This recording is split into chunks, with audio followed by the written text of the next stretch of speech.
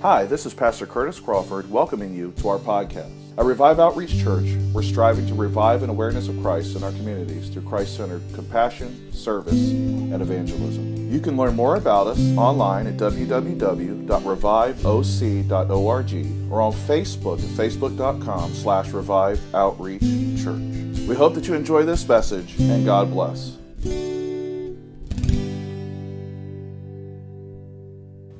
Today we're going to go through the Lord's Prayer, teaching us how to pray. Starting in Luke chapter 11, verses 1 through 4. Now Jesus was praying in a certain place, and when he finished, one of his disciples said to him, "Lord, teach us to pray, as John taught his disciples." Let's approach the Lord in prayer. Heavenly Father, thank you for this day. Thank you for all your blessings. Thank you for the people who come here to hear your word preached. Be our comfort and our peace and speak Lord, to us. I just ask that We thank you, Lord Jesus. you would help me to preach with humility, Yes, that I don't preach in my own strength, say nothing more, nothing less. that I do not teach my own wisdom, God, that I am nothing but a broken man preaching to broken men. And God, that this message will be focused on you open our ears that we may and our relationship with you, open our hearts that we may and it would glorify you receive from and draw us towards you that and your word challenge us in conformity with your Son, Jesus that Christ. would change us today. So God, I ask that as we approach you and we study your word, you would enlighten us and draw us towards you. In Jesus' name, amen. Amen. The first verse is full of good practice and example. It's rich because any man seeking to approach God in prayer, it demonstrates how we ought to approach God. Let's start out and break down the first verse. Now Jesus was praying in a certain place. This happens when Jesus has finished praying. Jesus' prayer, it must have been something, as we are not told where he prayed, only that it was in a certain place. There are two accounts of this prayer. One is in the Gospel of Matthew, and there's no context given behind it. It simply talks about what Jesus had to say on prayer. But this gives the context of the disciples and how it came about. See, one of the disciples asked him, "Lord, teach us to pray, as John taught his disciples." Where he was praying wasn't important. We know that he didn't just pray in one place. Prayer wasn't just for the temple. It was everywhere. Oftentimes we believe we have to go to church to approach God. And it's an error, as we know our Lord prayed constantly to his Father. He loved the Father at all places and times, not simply in the temple, but in the fields and hills and rooftops of buildings. Jesus was characterized by his passionate and constant appeals to the Father, God.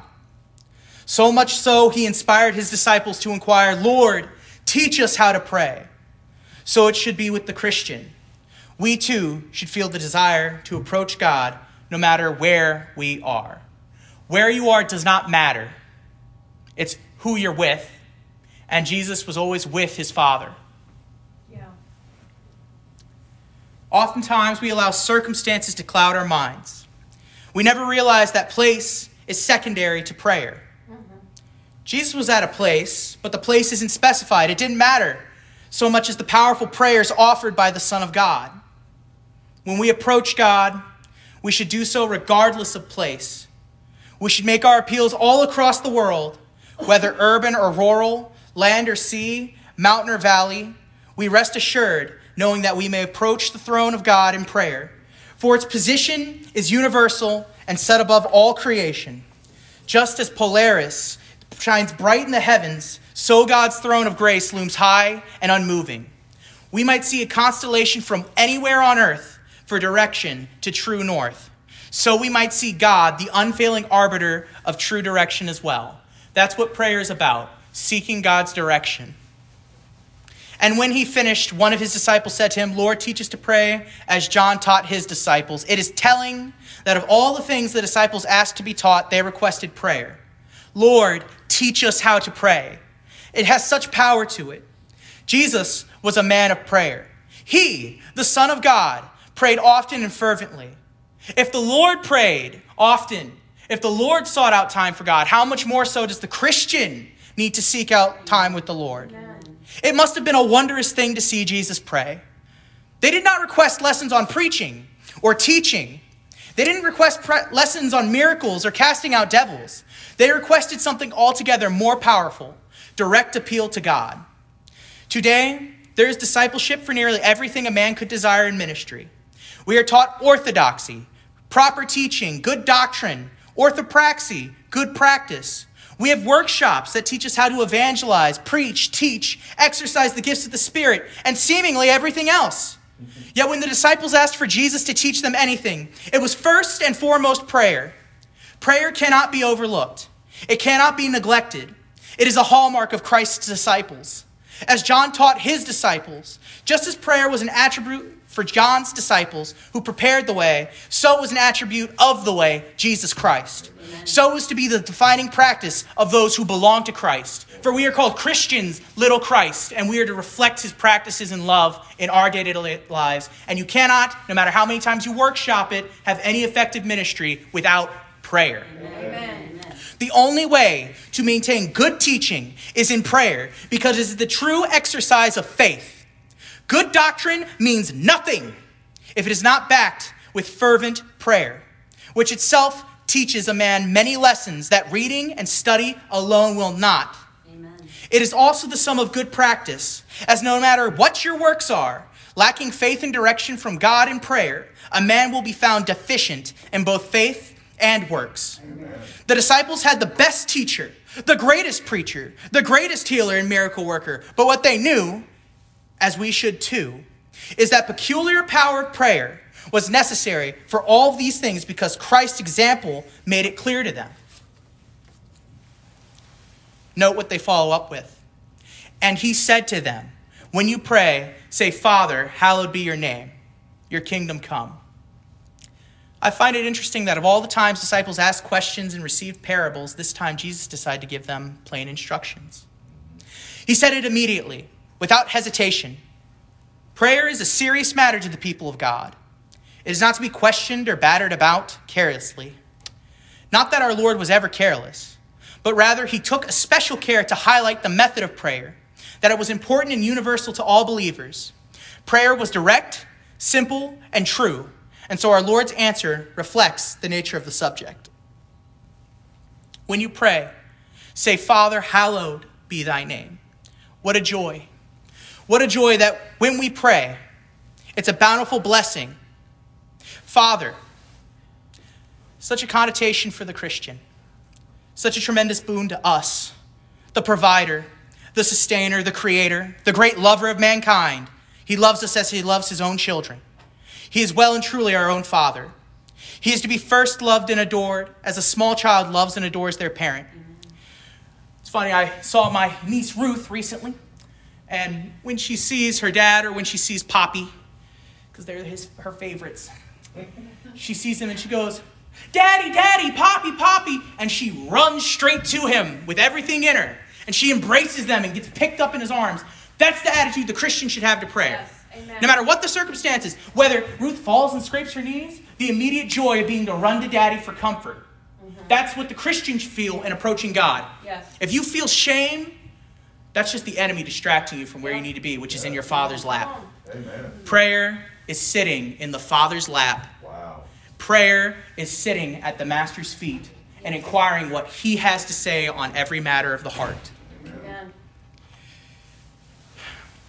At the same time, the Father carries all of the duties and responsibilities and reverence deserved. He's to be reverenced and respected as only a child can reverence and respect a stern but fair parent. To see in God the image of the Father, the loving, doting, disciplining powerhouse of the universal home, is to see God for what he is to his children. God's name is Father, and it carries all of the connotations of fatherhood. It implies trust, reliance, relationship, and above all, deep, abiding love. Yeah. Truly, we rejoice in Christ as Lord, but we should evermore rejoice in God, our Heavenly Father. Amen. Jesus is not just Domine, Lord. He's also Pater, Father. We have so much reason to rejoice because this right here, just the word Father, implies the people who are praying to God are his children. If you pray to God and you are led by him and you inquire of him, you're his child. So don't approach him with any hesitations. Don't let shame or guilt keep you from where you need to be. Amen. The second part, hallowed be your name, conveys just as much. The first tells of God's relation to us, but the second tells of his position apart from us. God's name is holy. It is to be respected, admired, feared, and loved all at once. God is set apart from his creation. He is above it, and not only in the sense of his role as Father, but as his position as judge, sovereign, supreme, and holy God from the beginning. God is our Father. He is our origin, and it's in him we trust. But we trust him because he is holy, because he is set apart, because he is righteous, because he is powerful. God, absent of his holy name, absent of his worthiness, absent of his divine nature, is not God. Oftentimes, people invoke prayer without fully realizing exactly whom they are addressing. We're not merely talking to a friend. We're talking to the perfect friend. We're not talking to a parent, but the divine parent. We are speaking with a being whose very essence holds all the cosmos together and is himself above it. God is a father because he is holy and because he is set apart to his people as someone to be trusted, admired, worshipped, and loved. In other words, we have no reason to believe in the power of prayer if we don't believe in the power and holiness of God. Wow. Your kingdom come. This is a command to the self and an affirmation to God. Let his will be done. We do not approach God to demand things of him. Prayer is for us to receive from God and receive joyfully. Our request should always be in this spirit, your kingdom come. It is a rare spirit today, the one that approaches God as though he were sovereign. We know God's will works together for our good. So in all of our requests and petitions, we acknowledge the king's word is the law. He is our hope. Our faith is in him. His will be done regardless of our request. Prayers for our submission, God's edification, and the reshaping of the heart and the world to reflect God. When we pray, your kingdom come, it is desire that it actually does arrive. A lot of people don't pray expecting God to arrive. Wow. Yeah, that's right. They pray for the worst case scenario. They pray hoping for nothing, Yep. with no trust in the name of whom they're praying. That's so good. Lord, please give me that job, but we never bother to ask if we should even be there. Lord, get me a girlfriend or a partner, but we never ask if right now is the time for a relationship. Lord, put me in full-time ministry, but we never ask if maybe we're ready for ministry, and that's God's will. Perfect submission is the key to perfect prayer. Absent of the desire for God's kingdom and will, there is little else worth continuing for. When we confront God in prayer, we must conform ourselves in robes of humility fitting our status as servants and sons. Amen. Never approaching God as his master, only ever in submission as a servant. Yeah. In this, true sonship is possible, for when we conform to God's will, we conform to Christ's image and thus share in his grace. Amen. Prayer is a powerful fixture of submission in the Christian life, and it is for the ends of God, not of men, that we appeal to God and not of men. We appeal in prayer to God. Let thy will be done. Let thy kingdom come, not let my will be done. Come on. Which is something I've had to learn the hard way in my life. I prayed so many prayers, and it was to try and strong-arm God. Lord, thank you in advance. Curious, that phrase doesn't appear in Jesus' quote. You know? I know you can do it, Lord. Yeah, he can. But did you ask if he would? Yeah, God can do anything. But did you ask what he can do in you? He can create the world anew, but are you a new creation? Mm. Prayer doesn't exist for your will to be exerted on God. It exists for his will to be exerted onto you. Yes. Yep. If my word abides in thee, and you abide in my word, ask of me anything, and it shall be given to you. The two things that we need to note is that, first, when we pray, the word should abide in us. Yeah. And that Jesus abides in us. Yeah. Then we can ask anything, because anything will be whatever the Father wills. Amen. Yeah, that's right. We need to be aligned. If you ask something contrary to God's character and word, don't expect him to honor it. That's right. Prayer is done like this, with folded hands. And it's to represent you being in bondage to your Lord as a servant. You see, in ancient Mesopotamian culture, people were always pictured like this, like a servant with their hands forward. You can't hear this on the recording, but like this. You see a lot of priests pictured with one hand to the side, one hand beneath it, holding, what can I do for you?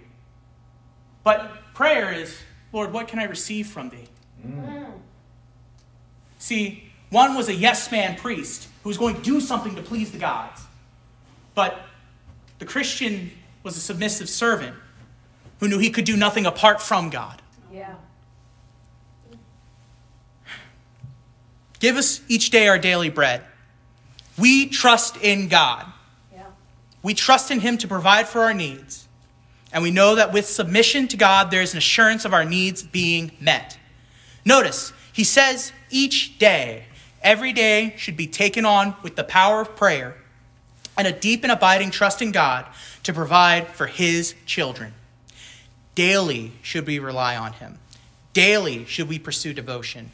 Daily should prayer be our mission and task. Jesus did not say once a week on Sundays.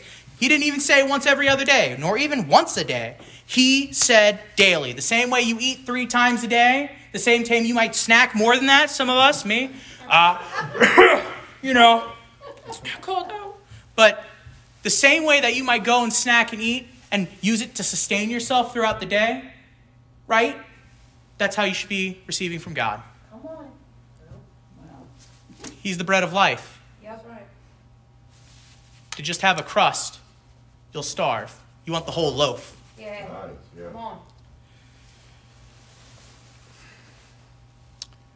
We should, each of us, pursue daily communion with God, because it is only in communion with him that we can have the given to our truest needs, met with the filling bread of life.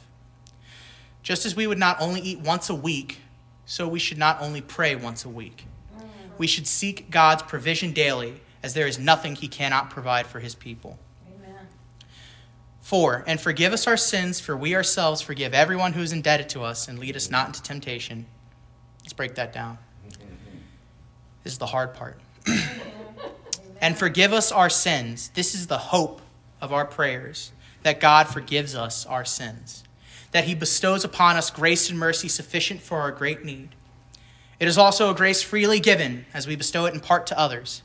There is no use in denying it. There should be a constant desire to repent when we pray. Yes. We should lay upon the altar of God's mercy anything that separates us from him. If we have fallen short, let us consciously admit to it.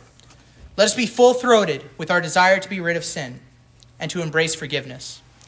Our Father is willing and able to save us from our sins, and prayer is the perfect time, and in fact, the only time we might petition the great distributor of grace for our own needs. In Matthew, that account talks about how you're not supposed to pray. I'm going to add a little bit, but basically, there is a habit of Pharisees and religious teachers praying publicly. And the prayer, if you take Jesus' examples of it, when he talks about the Pharisees, it was all about themselves and their own righteous works. Thank you, God. Thank you that I'm so great. The prayer instead should be, thank you, God, that you are so merciful and I am nothing. Yeah. I'm nothing without you. That's right. My life is forfeit. When it says mercy, cling to the mercy seat. You don't understand. When someone could fall on the mercy seat, it was because they were begging for forgiveness so they wouldn't be killed. Yep. That's right. God reserved the right to refuse it anytime he wanted. In fact, there's a command in the Old Testament that says, do not let him seek out my mercy seat or throw himself upon it. That's right. The Christian, see, has a privilege because Jesus made the mercy seat acceptable with no exceptions. Yes. Right, yes. Hallelujah. See, we could throw ourselves upon the mercy seat because Jesus didn't get that privilege. He was dragged away to a cross. Ooh. Prayer is not to brag on yourself. Prayer is to honor God and submit yourself to him. If you want forgiveness, understand you need forgiveness first. Yeah. What's the use in asking for forgiveness when you've done nothing wrong? That's why it's good to be poor in spirit. Callback. You know, that's why it's good to know that you're a beggar in need of God and nothing you do will ever be enough. Because when you pray, it's from your lack and God's greatness. Yeah. Amen. Amen. For we, this is the hard part, for we forgive everyone who is indebted to us. Ooh! That hurts right here. Because, guess what? That presupposes that before you ask God to forgive you, you've already forgiven others. Lord, forgive us like we forgive others. Not, Lord, forgive me and help me to forgive others, which is what I'm often caught saying. Lord, please forgive me and then help me to possibly maybe not want to strangle this person to death. I mean, I deserve grace, but I mean, these heathens, they need Jesus, you know. I mean, we laugh, but that's true. That's how I prayed, man, for a long time. Lord, please forgive me, but that guy who did the exact same thing I did, punish him. Yeah. That's right. Jesus. We were like that debtor who took a few pieces of silver, and even though the king forgave him, he threw another man in jail. Yeah. How do you expect to be forgiven when you won't forgive others? Yeah. Help us, Jesus. It's like the same rule of debting. Judge not, lest thee be judged. According to the standard you judge others, you will be judged. Well, forgive not, you won't be forgiven. Mm. You will be forgiven to the standard at which you forgive others. This is because God is not wrong. It's not wrong to want forgiveness, and it's not wrong to even make good judgments. It's wrong to be a hypocrite and do it disingenuously. Because you're calling God stupid. Ooh. Yeah. You're saying, Lord, you're not smart enough to see counterfeit. You're saying, Lord, you're even insulting the other person because you're saying, well, my repentance is genuine, but this person doesn't even deserve an opportunity at it. Wow. Yeah. Grace should come with the reminder we ourselves are to be gracious. Sin is not only something we alone deal with. It's a universal curse of mankind, and in the same sense, we should also extend grace to those around us universally. If anyone owes us for wrongs unpaid, we should be able and willing to forgive them. Whatever they might owe us, we know it compares not to the ransom owed to God. Every sin we commit has the weight of eternity and debt to death. Yet God in his grace forgives us. We too should have abundant grace to forgive others. Let us not be ignorant hypocrites, unaware of our position before God. We should consider that position long and hard before we meet our debts upon our fellow man. For we are not their sovereign, but God is ours. Amen. He occupies a position much higher than we, and yet he forgives us and bestows upon us abundant and generous grace, though we are much lower than we think ourselves to be. Let us do the same, and when we pray, he will be faithful to respond to our pleas, as we are faithful to respond to others' pleas. Oh. Lead us not into temptation. There's been a little controversy over this verse because they say that it implies God may lead some into temptation. Be comforted, because God tempts no one. Rather, this verse is an appeal for God to lead us away from our natural course. Yep. We are all faced with insurmountable odds. Men are tempted, and the natural state is to give in. We are sinful, and our wills are powerless. We are sheep walking into the brambles of the world. We are utterly aimless, and so we fall short. Our judgment is insufficient to keep our course steady. As a result, we appeal to the Good Shepherd. See, the reason it's saying, Lord, lead us not into temptation is because temptation is the standard for humankind. Right. Sin is normal Right. for us. guidance from a good shepherd, that's not normal. Sheep out in the wild will get picked off and destroyed. Sheep with a shepherd can survive from generation to generation in the master's house. Yes. This isn't saying, Lord, help me to have good judgment on my own. It's saying, Lord, I trust your judgment better than mine. Yeah. Amen. Lord, the prayer ends the same way as it began. Lord, let thy will be done, not my will. Right. Lord, I know my will is not sufficient. It's a tacit admission that man and his will is corrupt and incapable of choosing God. Therefore, he needs a strong shepherd to guide him on the right path. Amen. That's why Jesus is the way. He's not a way you might take, get to the same spot. He's the way. Come on. He's not a truth. He's the truth. I was talking with a Buddhist at work the other day named Nikki. Really great guy.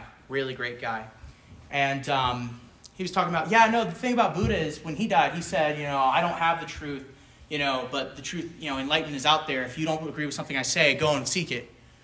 And I said, well, that right there is the difference between Buddha and Jesus. Is Buddha just pointed you to Jesus because he said, I am the truth. I do have it. Here's the real deal. Right. Amen. A lot of people want to take the Buddhist path because it means they don't actually have to choose any path. Ooh. Yeah. But Jesus, his path is narrow. Yeah. Prayer understands fundamentally that the narrow way on our own skill, we can't balance that. I'm going to fall off. I don't have great coordination. I'm not so wise and smart. Nothing I say is of me. If anything, it's something God revealed by grace. I can't even be sure if I'll live tomorrow. How can I guide myself to a better future? Sheep can't even smell water. They need to be guided to it by a human. Right.